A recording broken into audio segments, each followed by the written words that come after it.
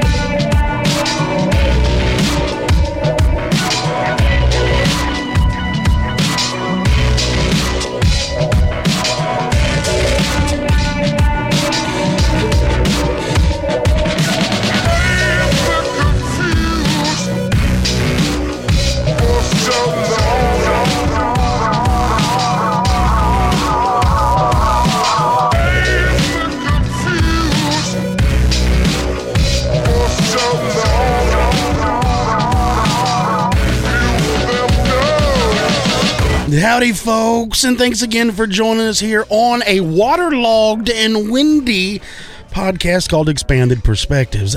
I am Cam Hale, your host, sitting here with wet feet, and joining me across the room is El Nino Philly Filson. Philly, are you staying afloat? Man, it is crazy. I don't know if it's a combination of the monsoon season and the full moon, but they're like, yeah, you're going to get a little rain this afternoon. It has felt like a tornado has set down between our houses for the last hour. The trees across the street in Paulo's yard, those things were touching the roof.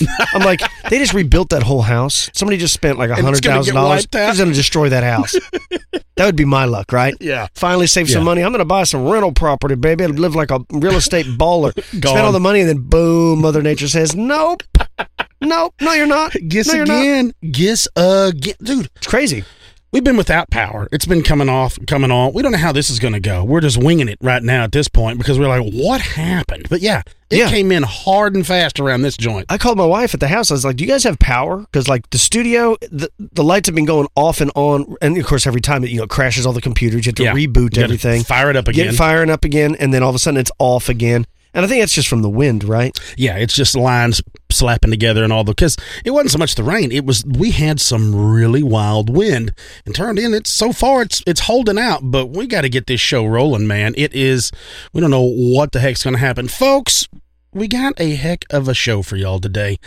I reached out here recently to this fella, and we've talked to him off air, talked to him on air. Great fella. For those of you that are really interested as much as we are in this whole Dogman phenomenon, as much as we love to cover it, discuss it, and kind of kick it around, it's one of those things you don't know, like me and Kyle have discussed. Is it Skinwalker? Is it Bigfoot? Is it something everybody's making up? What is going on? We don't know. Right. So we reached out to a guy that has some really, really interesting stories. and brought him on to talk with us, folks. And that person is Dark Waters. Now, you can go and find his channel on YouTube. Just search up Dark Waters, and he does an amazing job telling stories that he's received, and he gets, I mean, he's like Albert Rosales. I mean, he's like Lon. They just flood him with stories, and he goes so far that he will go and investigate these stories, go sit down and talk to the people, and not once or twice he'll call them on the phone. He does his best to go through his steps to vet these stories out, to get the feeling that these people aren't pulling his leg. Exactly. This is an encounter that these people have had. And so reached out to him, was like, man, I like those stories. And we went to talking, and DW said, man, I would love to come on. So we're like, all right, let's do it. We jumped on, and we went for a marathon of discussion. So much so that, I mean, we're not going to be able to fit it all in this whole episode, I don't imagine. But we're not going to mess around with the news today, folks. We're going to dive straight into the interview with Dark Waters, where we get to talk about some wild Dogman stuff, folks. So, I guess without any further ado, without beating around the bush, without dragging this puppy out, let's take a break. We'll jump back in and we'll chit-chat with DW. You're listening to Expanded Perspectives.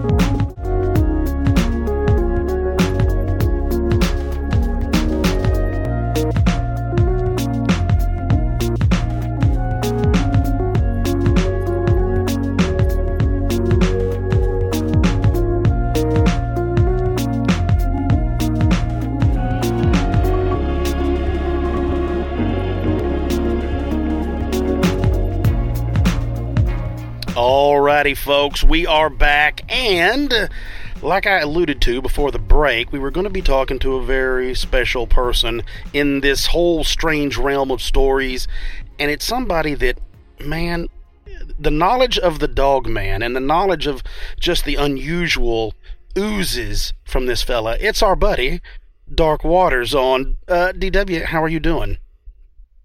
I'm doing fantastic, man. It's been a wonderful day. I'm excited to be here with you guys and share some stories and kind of dig deep into some of the crazy stuff that goes on in the world. Man, we are really excited. And like I was telling you off air, I got addicted to your YouTube channel. It's great. I love the way you present the stories. I love the way they're all broken up. And it's one of those things that I could literally, it's one of those channels kind of like Netflix. If I get on your channel and just push play and just leave it, and just listen, I could listen for hours and hours and hours. And I really, before we go, I want to tell you how much I appreciate the work you put into it, that you put into sharing it and the work, because I know what it takes to build this content. So it's not easy. So I know you do a lot of work, and thank you for doing that and for sharing that work with us on YouTube. No, I mean, I appreciate it, man. It does take a little bit of time to do it. I mean, between the phone calls with the person who actually had the encounter, then formulating it in a manner in which is easily digestible, and then putting the sound effects. It takes time, but I tell people all the time, I believe my body of work compared against any other horror narrator's body of work on YouTube, I don't think there's any comparison. And that's why I do, you'll see people who have like 400 videos or 500 videos, and you see me with like 120. Because I don't think, my work is so good, I don't need to put that many out every day, every other day. Because if you put your time and energy into it, it's going to sound the right way. So I appreciate the compliment. 100% accept it. All right, great. Yeah.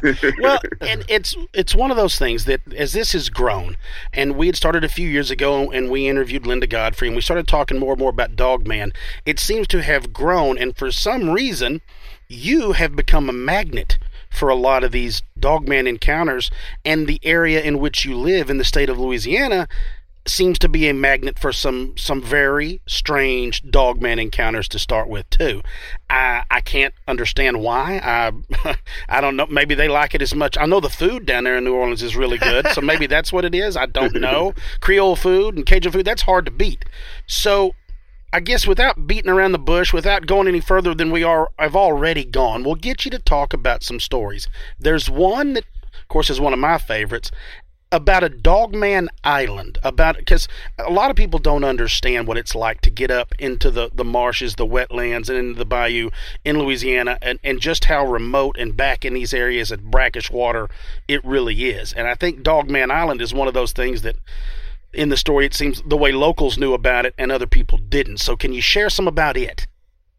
Yeah, I'd be happy to share about it. So let's start at the beginning. When it comes to the topic of Dogman, there are several types of personalities I encounter, right? So there's the people who say, hey, I love the stories, they're scary, and they leave it at stories, right? Then there's the people who say, oh, I love the stories, Dark Waters, but I don't believe them. And they say, I think you're lying. Then there's the people who say, I love the stories, I believe them, I'm going to go looking for Dogman. This gentleman who did this was one of those people. And he started listening to Dogman shows and trying to kind of trace back, where these encounters were based on the shows, the interviews, and everything that was going on. When he and I first spoke, that's what he told me. He said, hey, man, I know that you have a number of stories about Dogman. I'm wondering if you'll be willing to disclose any of the locations.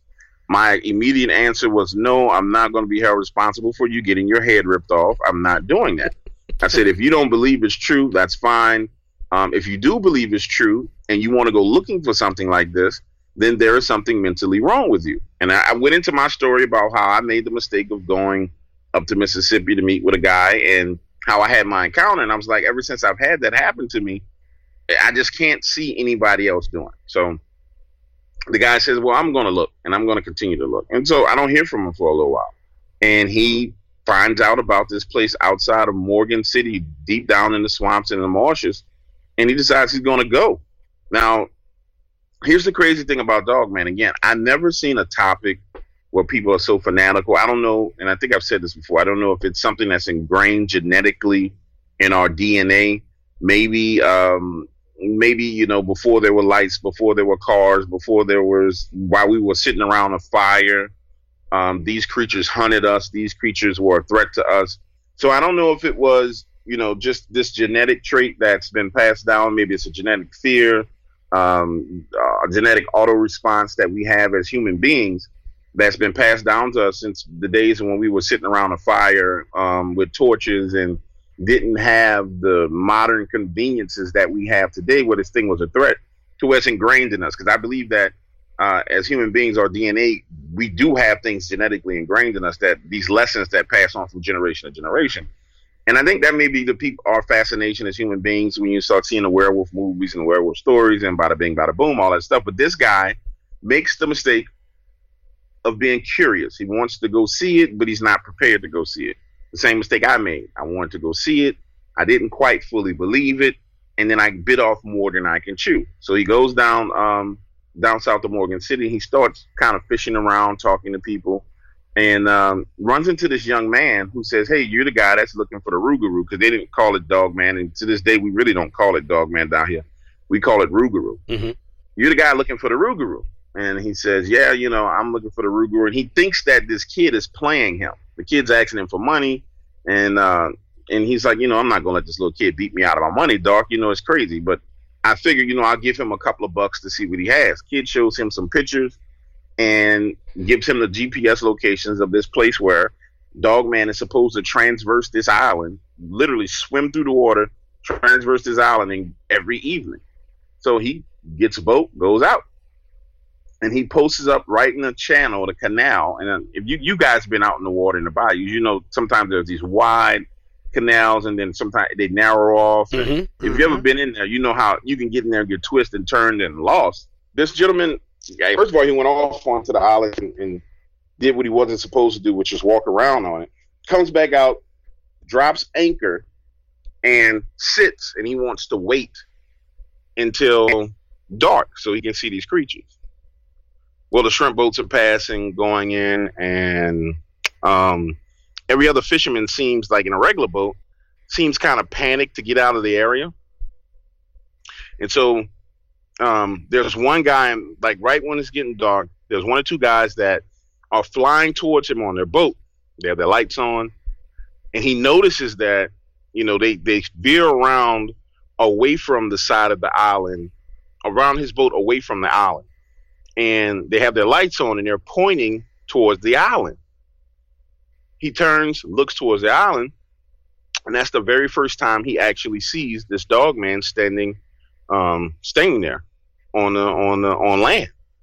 And the crazy thing about it is, in between that time period, he was kind of fumbling with the anchor, so his anchor's not set anymore. And if you've ever been in a boat, and if somebody speeds by you, they leave this huge wake. So he's telling me, he says, Dark, these guys flying by me, and the wake from their boat starts pushing me towards the island. And he's like, I know I'm moving in that direction. I'm looking over there, and I see these creatures. He's like, so now, what I thought I was in a safe area, I wasn't safe anymore. He said, so now I'm freaking out trying to pull the anchor out of the water and get it all the way up so I can crank up the boat and go. Well, he's struggling to pull the anchor up out of the water, finally gets it up on the boat, goes back around to the backside of the boat, cranks it up, and he can now hear the creatures growling. Like, he can hear this low, rumbling, strong growl, which lets him know he's way, way, way too close to this island than he wanted to be. So he clicks on his little front light and swings the boat in that direction so the light can light it up. And that's when he discovers there's one on the island standing there. There are two, and I don't know if I said it right in that story, because I think I made that right. There were two wading out into the water towards him. He speeds, he literally cuts that boat as hard as he can, speeds off, heads back. And this gentleman, when I say, and I can't use the language that he used, but his exact words were, I did not stop moving. Like literally, he said, I did not stop moving until I was halfway home. And this guy was from, he was from north of Arkansas. He did not stop moving till he was halfway home, meaning he drove the boat back, parked that boat, got up, got in the vehicle, started driving the vehicle, and kept driving because that's how afraid he was. And kind of like the inside baseball, there's these questions that I ask people, when they do stuff like this. There are some people who have encounters with strange things, and they react like a normal person should. They don't go, number one, go looking for anything like that. Number two, if they have an encounter, they show this reverence and respect for it. In his case, he just was reckless and went looking for something that everybody knows there has to be some truth to it, because you just don't have this many people encountering unless there is some truth. So my question to him is, I said, hey, out of all the things you've done in your life, do you think this was the stupidest thing that you've done? And, in essential, in all essence, I'm calling him stupid, but I'm posing it as a question. And I said, do you think it's the stupidest thing you've done? And he gets quiet, and a very prideful man. He says, I understand that you're calling me stupid right now. He said, but I'm going to be honest with you. This was the stupidest thing I've ever done. And so I go into the emotions, because one of the things of capturing the story is gathering and garnering all the emotions that the person goes through.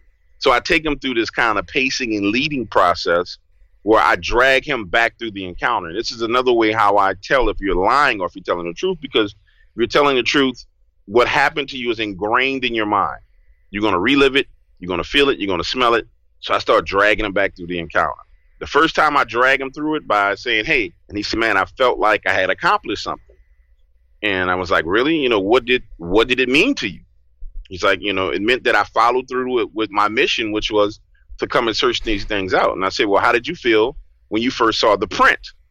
And, tell me about the print. So he went to describing the print, which I've heard the description a number of times, and he described it nail on head. The indention from the back hock. He described the pad. He described the actual, and it was mud. So he actually described the indentions from the claws on the feet and how those indentions were 3 to 4 inches away from the pad, right? 3 or 4 inches away from the toe prints, which are in front of the base of the pad. He gave the description to the T. Now, can someone kind of hear some of the other stories I've done and came up with that? Absolutely. But what really hit home with me was when I started to ask him questions about when he really first laid eyes on it. I said, I'm going to take you back to the moment the guys fly past you in the boat, that light is in your eyes, the guy's pointing at the island, you are in the process of turning your head to look and see what he's pointing at. I said, when you laid your eyes on that, because of the light that was shining from that boat, and I said, I know what you experienced because you only had a split second of light to where you can see this. And he was like, well, how do you know? I said, because I can see what's going on in the story. I said, so you got that very split second of light that's shining on this thing as you turn. What was the emotion you felt? And he said, well, what went through my mind was, it's a effing werewolf. And he said, the next thing is, it's real. And he said, from that point on, he said, I wasn't even considering, that they were there. I was considering getting out of there. He said, and that's when I started pulling up on the anchor and yanking on the anchor. And he said, man, I never pulled the rope that fast in my life. And he said, I knew I was drifting towards them. And I said, well, how did you know you were drifting? He said, I felt the intention and the intent of these creatures. And, when you talk to someone about their encounter and you really pull at the strings of it, it's amazing how people describe things. And so he goes into his description of the intent. He says, when someone's looking at you in a crowded room? And I was like, yeah. He said, you know how you can feel that person looking? I was like, absolutely. He said, well, it's that times 100. He was like, something and someone is looking at you, but it's almost like you can actually feel them reaching out to you. He's like, that's how intense the danger was that I felt. And I said, man, that must have made your heart race. And he's like, no, man, it didn't just make my heart race. He said, he almost pissed my pants. So he go through all these descriptions, which is a part of doing the interview with the person. And you kind of inject these little things into it to see how they react to it. So I said, well, okay, well, how did it make you feel once you had cut that boat and you actually saw that there were two in the water waiting towards you? And he said, man, that's when I realized that I was about to die. And the only thing that went through my head was I was going to die over something that I did not have to do. I could have just took it as entertainment and enjoyed it as entertainment. I was going to die over something stupid. And that's when he started talking about the fact that when he got back home, he started burning everything, and he let his obsession go with this creature because he realized that, hey, I could have not made it back from that. And I told him when we first talked, I said, man, you know how many people have called me and told me they're going to look for Dogman, and I'll call them back a month later and that phone is disconnected and I can't get in contact with them on that number. I said, now some people are not paying their phone bills. But some people, somebody's went somewhere and got eaten. And he was like, well, you think so? I was like, yeah, they went somewhere and their lunch, so that's like the ins and outs of that story. And then it kind of gives you guys the base for how I created it and how it turned out to be what it was. And it really is his emotions that I capture in the story. Well, and that's the perfect thing too, is I think that's the thing that people need to focus on. It's what everyone, that reports on these things needs to focus on, is like we've discussed, is it doesn't necessarily mean, one way or the other, but it has the same effect on that person, whether what they saw was exactly what they're reporting or what they thought they were seeing. Either way, it has the exact same effect. Now, you told a story that took place with a father and a son on a hunting trip, and it had that same effect on the mother. I remember that whole thing of talking about seeing it as, because it's like this thing had a memory of it getting done wrong, and then it came to look for what had done it wrong. Absolutely. And in that particular case, the way the mother came into the equation was she was the innocent bystander. She's in the house, the husband is back. It follows them home.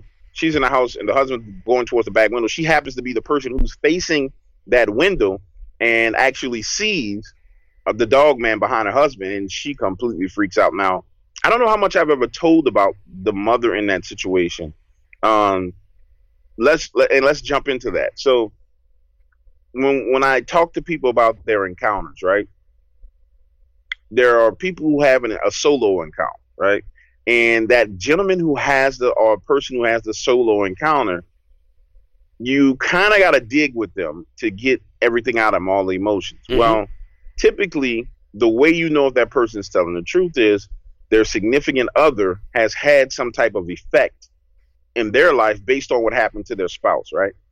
In the case of this father and son, where the son accidentally, and the son really did accidentally shoot the thing, and it followed them home. The son wasn't as talkative as I wanted him to be. He's kind of talking in the background, and we talked a little bit. And he's like, I like your work, but, I really don't want to talk about it. The dad was very, very talkative. It was the wife who didn't really want to talk at first. And then once she opened up, it really gave me an idea and a sense of how real this threat was to them. Because men and women express emotions differently, right? And I can honestly say the father in the story was trying his best to, to be brave and say, I want to protect my family. And I'm sitting there listening, thinking, dude, you can't protect yourself from a werewolf, a walking wolf, bro. I'm sorry. There's nothing you can do. Like, he could have ate all y'all if he wanted to. Exactly. I mean, he literally could have. If it wanted to kill you, it could have killed you. And it came to send you a message because you mess with it, it's coming to mess with you. And in that case, it decided it was going to leave them alone. But when she started expressing her emotion, it was I guess the way to describe it is not surreal. It really hit home with me because she expressed her emotions as a woman, as a mother, and as a wife all at the same time.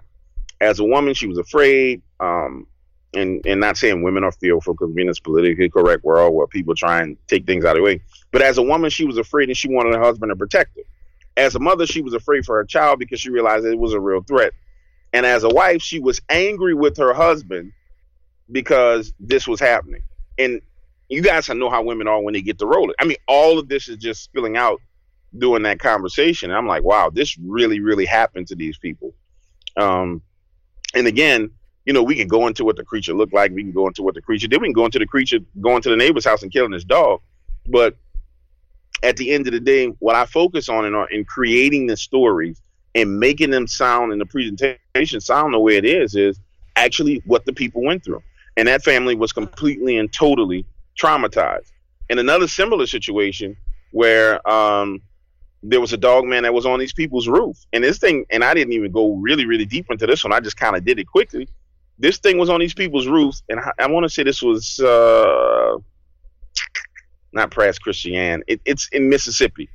The thing is on their roof every night for a week, walking on their roof. And it's not like, the Bigfoot dog man, the one that has the regular normal human being legs. It's actually a little skinny, mangy, and that's the way they describe it. Skinny, mangy, skinny wolf-like looking creature, like it was malnutritioned and malnourished, but it's just walking on their roof, literally walking on their roof. And the encounter happens where one of them is coming home and it's underneath their, they parked their car underneath their house. It's literally in the little space underneath their house where they parked their car. So you imagine pulling into your driveway and you're pulling up under your house because you parked under your house. Your headlights are on, and there's this creature standing there. And what are you supposed to do? And in that case, that creature did everything it could to intimidate them, intimidate that family. And once it had intimidated the male of the family, it went on about its business. So, and for him, as a man, I dug in with him and said, we're men, right? And he's like, yeah, so, we believe in protecting our family. How did it make you feel to realize that you couldn't protect your family from this thing? And he never admitted it. He said, I could have killed it. I could have killed it. And I said, well, you do realize that if it's one, it's probably more than one. And so I circled back. And this was kind of wrong. And it may have been kind of bad of me to do it this way, but I really wanted to get to the emotion. I said, how did it make you feel to realize that there's nothing you can do to protect your family? I said, there are situations where as men, there's nothing we can do. I said, have you ever been through a Hurricane Katrina? A lot of people who couldn't do anything to protect their families. They did the best they could, but the situation just was something that was abnormal. There was nothing that person could do. He's like, no, there's nothing that's going to stop me from protecting my family. And after about 2 weeks of talking, he finally broke down and said, man, I feel like you're trying to emotionally break me. I said, no, I'm not trying to emotionally break you. I'm just trying to get to the base of the emotion. And he said, you know what? I realized that there was nothing I can do, but I was going to try and do everything. People hear the stories, but they don't. That's the dirty background behind the stories. And if you want to get into the dirty background behind what Dogman is and all the rest of that stuff, I can give you guys my personal opinion. I tell people all the time I didn't kidnap one, and I don't have them duct tape up in the trunk, but but I can tell you this. I really believe that there's two different origins of these creatures, and one of those the knowledge of one origin comes from the few conversations I've had with Steve Quayle, where he talked about the fallen angels breeding and corrupting everything that God created on this planet, including the animals, and creating these hybrids. And then the other one is, I know for a fact that our governments do genetic modification programs. They do genetically modify animals. And And that's finally coming out in the news, and I'm finally a lot more comfortable talking about it because a lot more of it is being spoken about. So I think we're dealing with two different things. I think we're dealing with this this creature that's been around for a long time, that I know that there are people who are out there who hunt for DNA samples of exotic creatures, and that sample has been taken and has been genetically modified. And I think that explains the one thing that doesn't make sense to me about Dogman altogether. The kind of the variations where there's these kind of upright walking dog, German Shepherd or Timberwolf, or all those kind of make sense to me. But when you get into the one that people call like the super soldier or the Bigfoot Dogman, where it's a Bigfoot body with a head the size of a car tire, the most aggressive one by far that I've heard stories from people about. I believe that one was probably genetically altered and made in a lab somewhere, and probably got brothers and sisters in little test tubes, and he's a test tube baby. And it's one of those. You don't want to think that, as a citizen of this country, you don't want to think that these things are going on or that this is a possibility, because you start going down that, and then that fear will creep up on you. It will start finding a way into your life, but it's something that you need to be aware of, that you could possibly have an encounter. I remember you talking about yours. That's another thing that I appreciate, is when you talk about the emotions that these people have that you pull out of them, you can pull from the emotion you had with what you saw. Would you share your encounter with us? Yeah, I mean, I'd be more than happy to share my encounter with you guys. You have to forgive me once I really get to reliving it, because it still bothers me to this day. We have to go back to when I first started the channel, and how I started the channel. I started the channel by emailing and reaching out to my network of friends, which is very extensive. I mean, people all over the United States, people all over New Orleans. I mean, people in other countries, and trying to find out about different paranormal encounters. And when it came to Dogman, and I wanted to start doing Dogman, I said, well, let me send a specific email about this out and see if anybody has anything. The majority of the replies were like, what the hell are you talking about? Like, come on, dude, like, you're tripping. Mm-hmm. But then a friend of mine hooks me up with a guy who's a distribution line worker out of Mississippi. And this guy tells me his Dogman encounter. He goes into how he was on his bucket truck and he was trying to repair a line, and he ends up being surrounded by these creatures. And I go through the whole process with him. I create a story, and he and I start talking, and he kind of gives this open invite for me to come in the daytime and kind of go back to the area with him. Well, I think I was getting ready to do my interview at Coast to Coast AM or right before. And I was like, well, you know what? I got this big interview coming up. I'm going to go out here. And this is when I was like, oh, I'm going to investigate every story. So I'm like, I'm going to go out here and I'm going to investigate the story. And I'm like, looking back on him, like, no, you should have never even did that. But starting off, I was hyped. I'm like, yeah, it's going down. Right, yeah. I'm going to investigate these stories. Let's do it. Like, I'm ready to rumble. I'm ready for this. I get up there, and he and I go to have some breakfast, and we talk, and we started riding around on Old Taylor Road, Mississippi. And, he's just telling me about all these different encounters that people have had over the years. And he's saying, well, this guy over here in this area has had Bigfoot eating his chickens for like the past 10 years. And this lady over here saw a Dogman through a window. So he's just going over all the encounters. And I realized that just through that general area, it's like a bunch of strange crap that happens. I mean, he told me stuff about these flying shadows that people were seeing, like stuff that I never talked about that he told me. And so that's how the day is going. He and I are really, really building rapport, and we're actually becoming pretty good friends doing these conversations, because he's like, yeah, you're a big guy. Did you play football? And I'm telling him old football stories and just crazy stuff, And the two of us kind of get off the whole topic.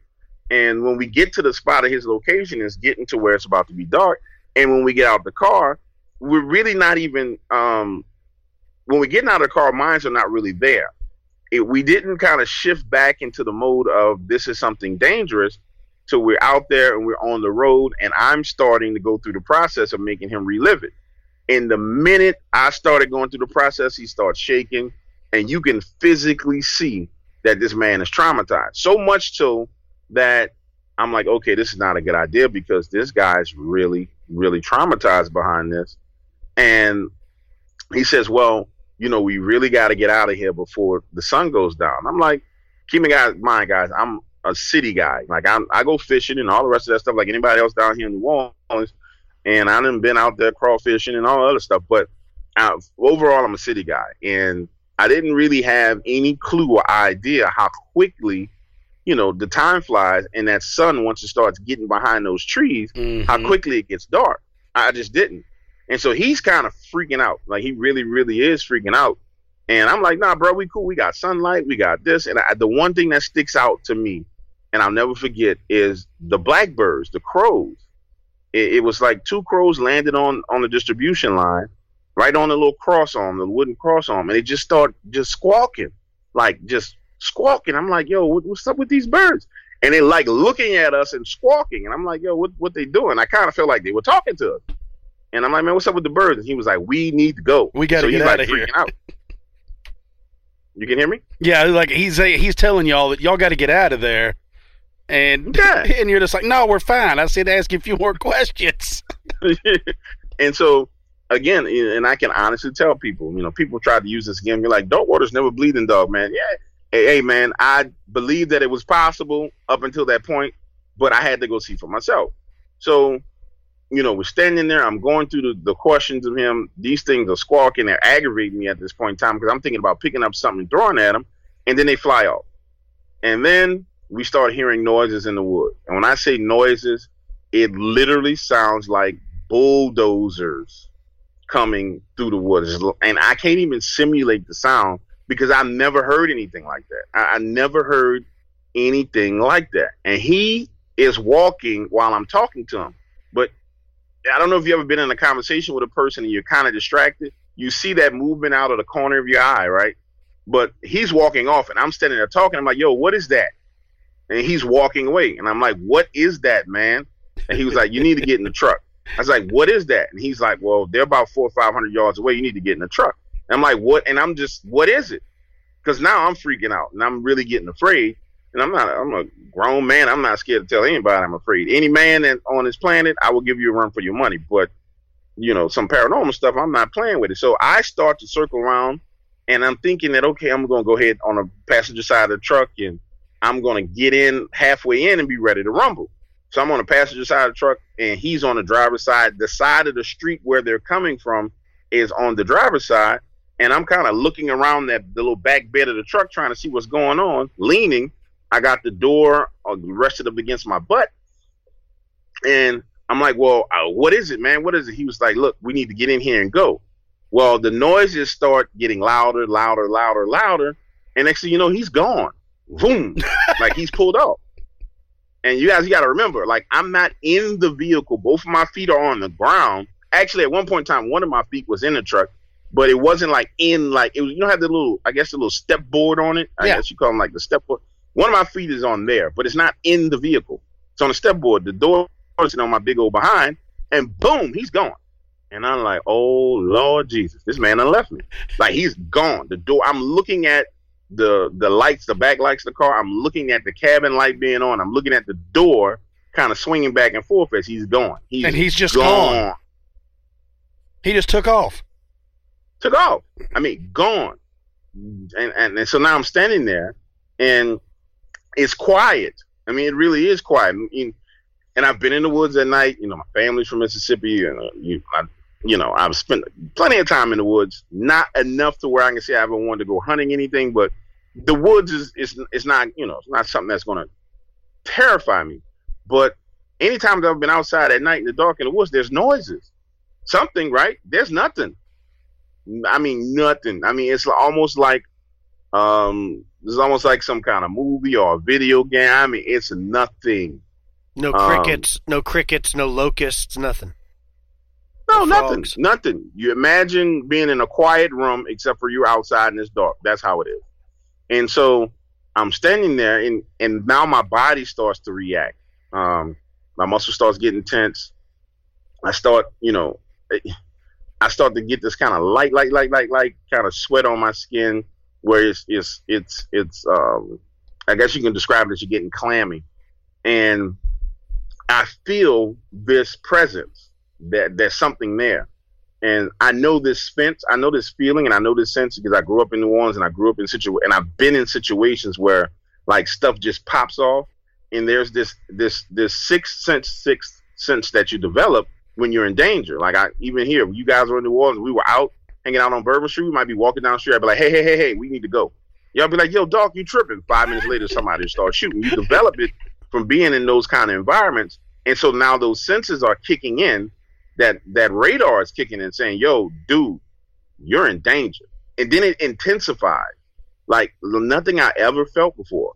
And when I tell you, I'm talking about, I haven't been next to people who got shot in the head, like all kind of crazy stuff I can tell you growing up. But this intensifies to a level that I've never felt before, to the point to where I'm standing there. I take one step forward, because you got to remember, I was on the side of the street. I take one step forward to where I'm like in the middle of that lane. And I'm like, only thing I can do is defend myself. So I square my feet up and I spread them and I dip my knees, I hunch my shoulders, and I raise my fist. Now at this point in time, I'm like, yo, whatever's coming out of this woods, I'm gonna have to fight it. But then my bladder starts kicking in, and I feel like I gotta use the bathroom. And not like, ooh, I feel like, no, I'm about to, pee on myself. It kicks in, and that has never happened to me before, where it's like my body was just like, okay, we too stressed. We need to empty our bladder. And just as all this stuff is going on, and I'm like, yo, something's there, and it's coming. And I can feel the intent. I hear his brakes start screeching. I mean, and it's the loudest sound I ever heard because it's so quiet. It's like, and I can tell he's slamming on his brakes. And then you just hear his engine revving. It's like, and it's this long rev. Like he just put the floor to it and held it down, right? And within seconds, you see those headlights coming back around this kind of curve that he turned. And as he's coming around, and this guy's flying, I mean, he's flying around, my head is positioned to where I'm looking towards the light, but my eyes are darting back and forth. And so as he gets closer, the light starts illuminating these trees on the other side. And when I tell you, whatever this thing was, the size this thing was I would say 7 to 8 feet in the air. It moves from behind one tree to the next tree. Like it moves. It's pitch and it's black, like this black fur. And it moves, boom, quick. And he pulls up right in front of me, slams on the brakes to where he's sliding, and he ends up like literally in front of me, screaming at me with his driver's side door in front of me, screaming at me to get in the truck. I go through and I tell people it's funny, but it really is. It wasn't funny that time, but I'm trying to hop in the bed of the truck because I'm not running around the other side of the truck, and I couldn't get in the bed of the truck. So I kind of hit the back tire, hop in like I'm on Mountain Monsters or something, and I just lay down in the bed of the truck, and he pulls off, right? We get back about 2 miles away. He pulls over. I get in that vehicle, and when I tell you I light into him, I'm like, and I'm not going to use the language. I'm like, dude, if I had a pistol, I would shoot you because you just left me. And he was like, he's kind of like in shock looking at me. His eyes are bucked. And so this is about the second most angry I've been in my life. And he just breaks down. He says, hey, calls me by my real name. He said, man, I thought you were in the truck. And I could see in his face that he really was so afraid. He said, man, as soon as I realized that you weren't there, I hit the brakes. He said, because I started talking to you. And when I looked over, you weren't there. He said, I slammed on the brakes and I came back to get you. And I realized, you can tell when somebody's lying to you. Mm-hmm. You know what I'm saying? You can really, really tell. And under those circumstances, that man wasn't lying to me. He really, really wasn't. Skip was not lying. He was just being genuine. And so we get out of the area. And so this is part of stuff that I never told anybody. So you get out of the area, you would go for drinks. And so now he's saying, hey, well, what did you see? What did you feel? And so I'm going through what I saw, what I heard, and what I felt. I said, well, first of all, I didn't hear anything. And he was like, yeah. He said, that's about right. He said, when they were surrounding me, before they came, before they came, it started getting quiet. He said, then I heard them coming, then it went quiet again. He said, and almost like you're in a vacuum. I said, yeah, that's how it was. He's like, that's because everything left the area because they were there. And I'm like, I've never experienced anything like that. So we go back and forth about what I experienced, and I tell him about what I saw from the lights. And I said, man, maybe my eyes were playing a trick on me, or maybe, I was panicking. He was like, no, your eyes weren't playing a trick on you. He said, your senses were at the highest point that they've probably ever been. He said, you were in primitive mode. He said, things are going to come to you that you're not going to realize. He said, they're going to come back to you over the next couple of days, because that's what happened to me. And it started coming back. And he was like, well, tell me what you saw. And I told him I saw this huge black furry mass move from left to right, from one tree to the other. And he was like, could you tell if it was an ear? Was it a head? I said, man, I can't tell you what it was, but I know it moved. And then that night he said, well, what did you smell? I said, man, I don't remember smelling anything. I said, I remember tasting like iron in my mouth. And I was like, it's like this. And he was like, no, that's because your blood was pumping so fast. He was like, that's your body in fight or flight mode. He's like, you were ready to fight. He's like, so you're tasting this in your mouth. He said your adrenaline was high. And then about 2 days after that, I called him back. I said, hey, man, you know what? I do remember smelling something. And I said, I remember smelling blood and urine. And he was like, yep, that's them. That's them. And I said, wow. And over time, stuff started coming back to me, just little bitty small stuff that just, I guess my brain couldn't process it at that point in time, but it saved it.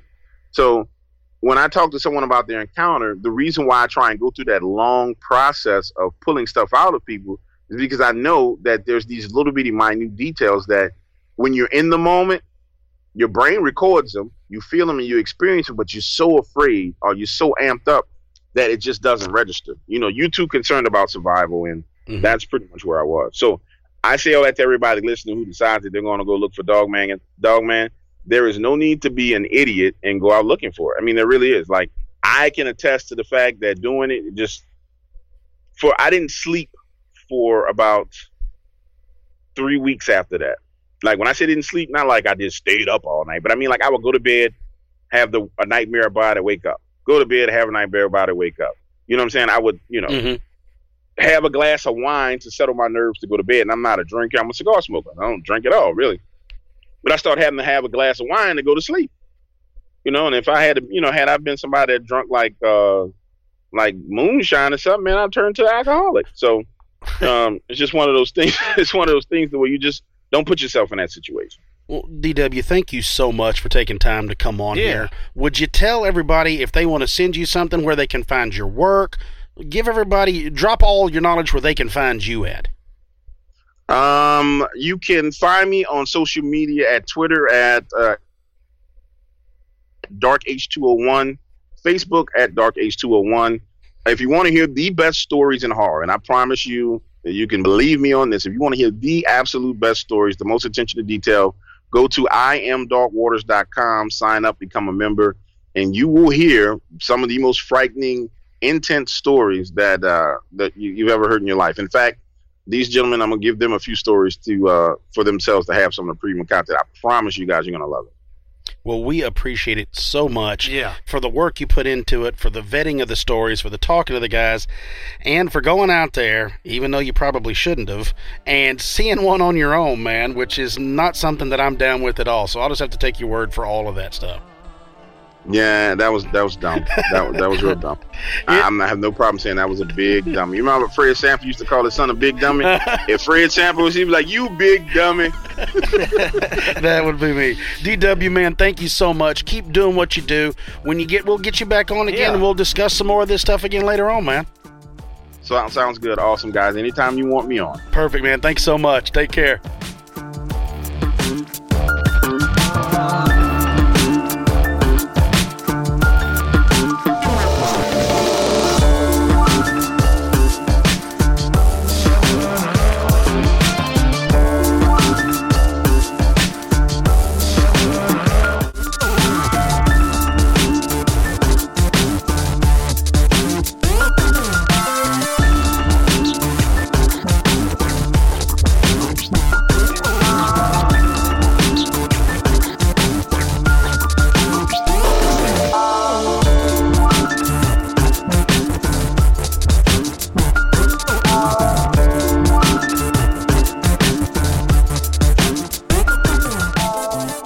And we're back with expanded perspectives.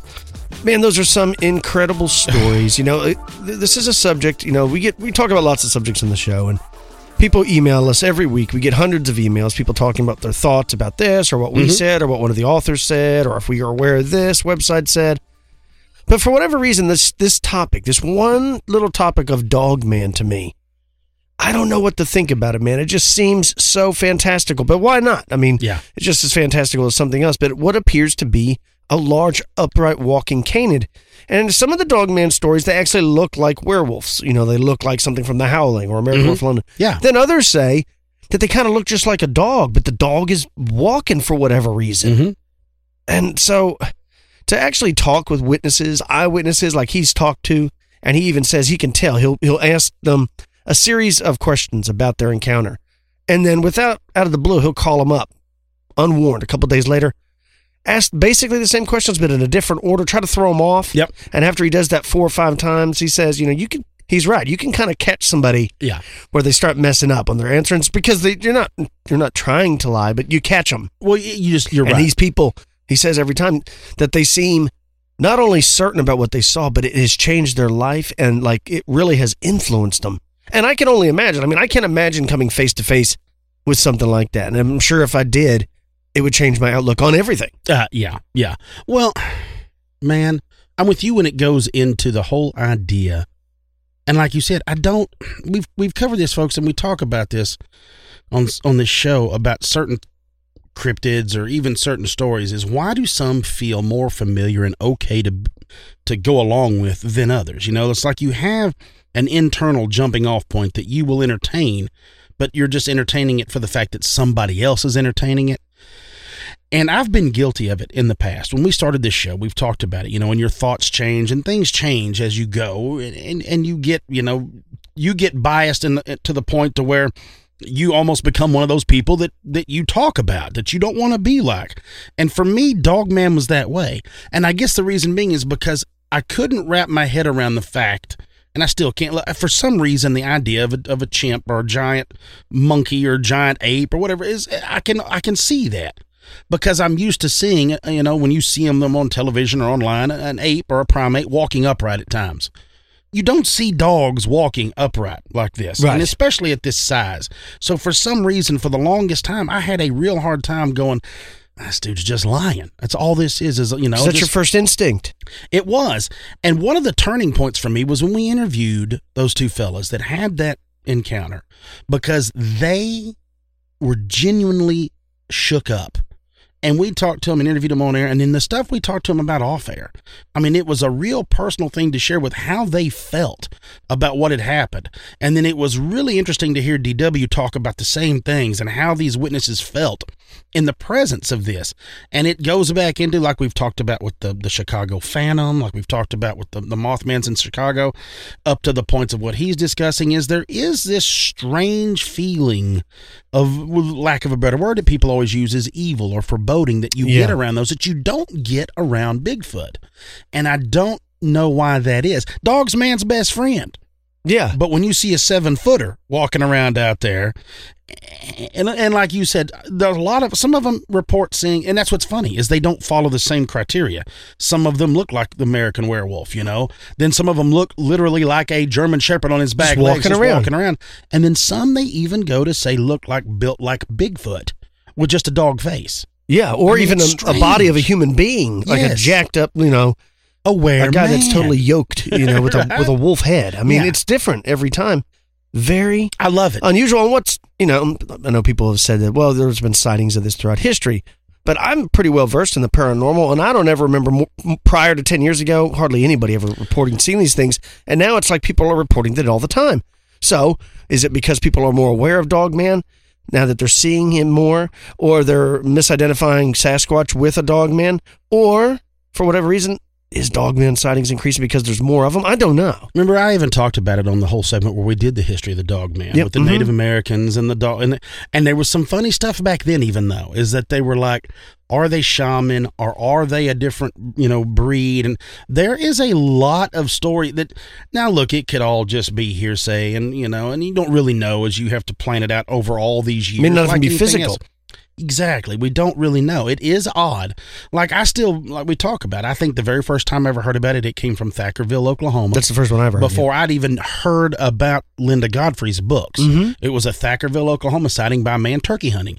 And Yeah, that I was remember. and that was the first time that I remember ever hearing about the whispers of that before I really knew. I mean, I had heard of Linda Godfrey and but I'd never read her book, up until after that. And that was when I was like, oh, okay. You don't really know how to feel. I remember that story, and then I remember the Beast of Bray Road that Linda did. And then the other one I heard of is like the place between the lakes or something that took place like in Kentucky or something. Mm-hmm. There was somebody in an RV and they were being attacked. But outside of those three stories, like I never heard of a Dogman site. Yeah, and then as we get into it, you find out about the one where they came up to those people's houses and they were looking at the second floor on them. And then remember, it starts when the wrecker truck driver, the tow truck driver, had one in between him and his truck. Yeah. I mean, things start getting carried away. And then talking to DW and you listen to these stories, I don't know how to feel. I still don't know how to feel about it because, like we've said, I've never had that encounter. It's never happened to me. So, I mean, you can show, I guess, like a type of empathy or support for people that have had it happen, but you still don't know what it's like until it happens to you. I don't want it to happen to me. I don't want to see one of those. I'm out on that whole deal. But I love these stories. It's very intriguing to me. And it's very intriguing that a lot of it's been taking place in the South that he's been dealing with, in Mississippi and Louisiana. There's a lot of that going on down there. And I'm just like, man. You're right. You would think it would come from, but no, I don't. So I don't know. You got to check out his channel. Check out his channel, folks. That's Dark Waters on YouTube. Pretty cool. Let's talk about our sponsors real quick. Don't forget about Gaia.com. That's GAIA.com/expanded perspectives. They're a great sponsor. They're a video streaming service with over 7,000 titles.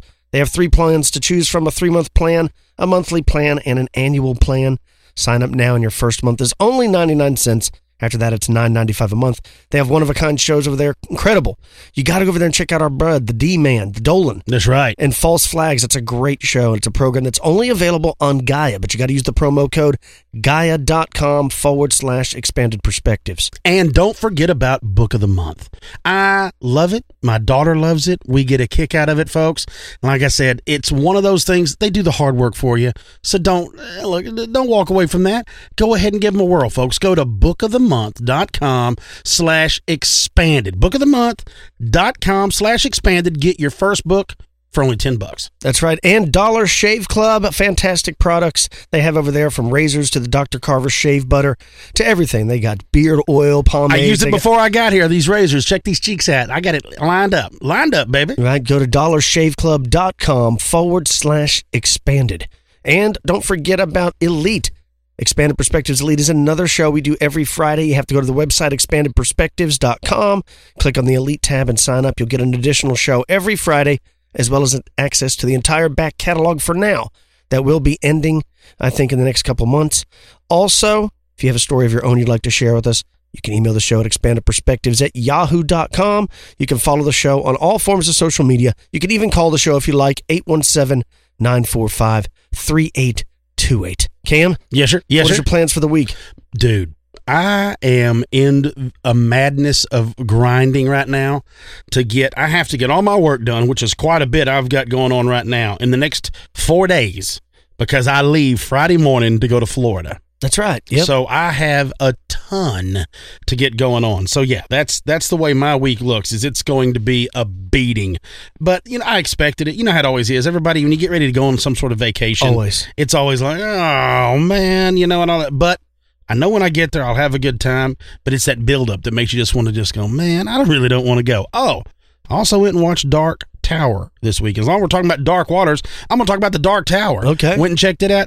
Jam up. You'll like it. I remember that book series. I never actually read that one, and that's one of the few ones that I didn't read that Stephen King wrote. Well, you discussed it a while when you and I first talked about it, and you brought it up right as I was younger when I found it, and it seemed a very daunting task for it to be like an 8-book trilogy, or I guess it would be an illogy. What is 8? Octology? Octilogy? Well, when I remember back in the day when that was popular, I think there was only 3 or 4 out. Yeah. Now there's 8. But I remember as a youngster being like, that's a little bit too much, because those Stephen King books can be quite thick. And Lord of the Rings was enough, you know what I mean? And then you get involved in those, you're like, dude, I don't know if I can do this one. But yeah, it was a great movie. I really enjoyed it. Yeah, it was fun. That is cool. Well, everybody, I hope, has an incredible week. Stay out of trouble, folks. For you Elite members, we'll be speaking to you again on Friday. For everybody else, we'll talk to you again next Monday. I'm Kyle Filson. He's Cam Hale. Oh, peace, y'all.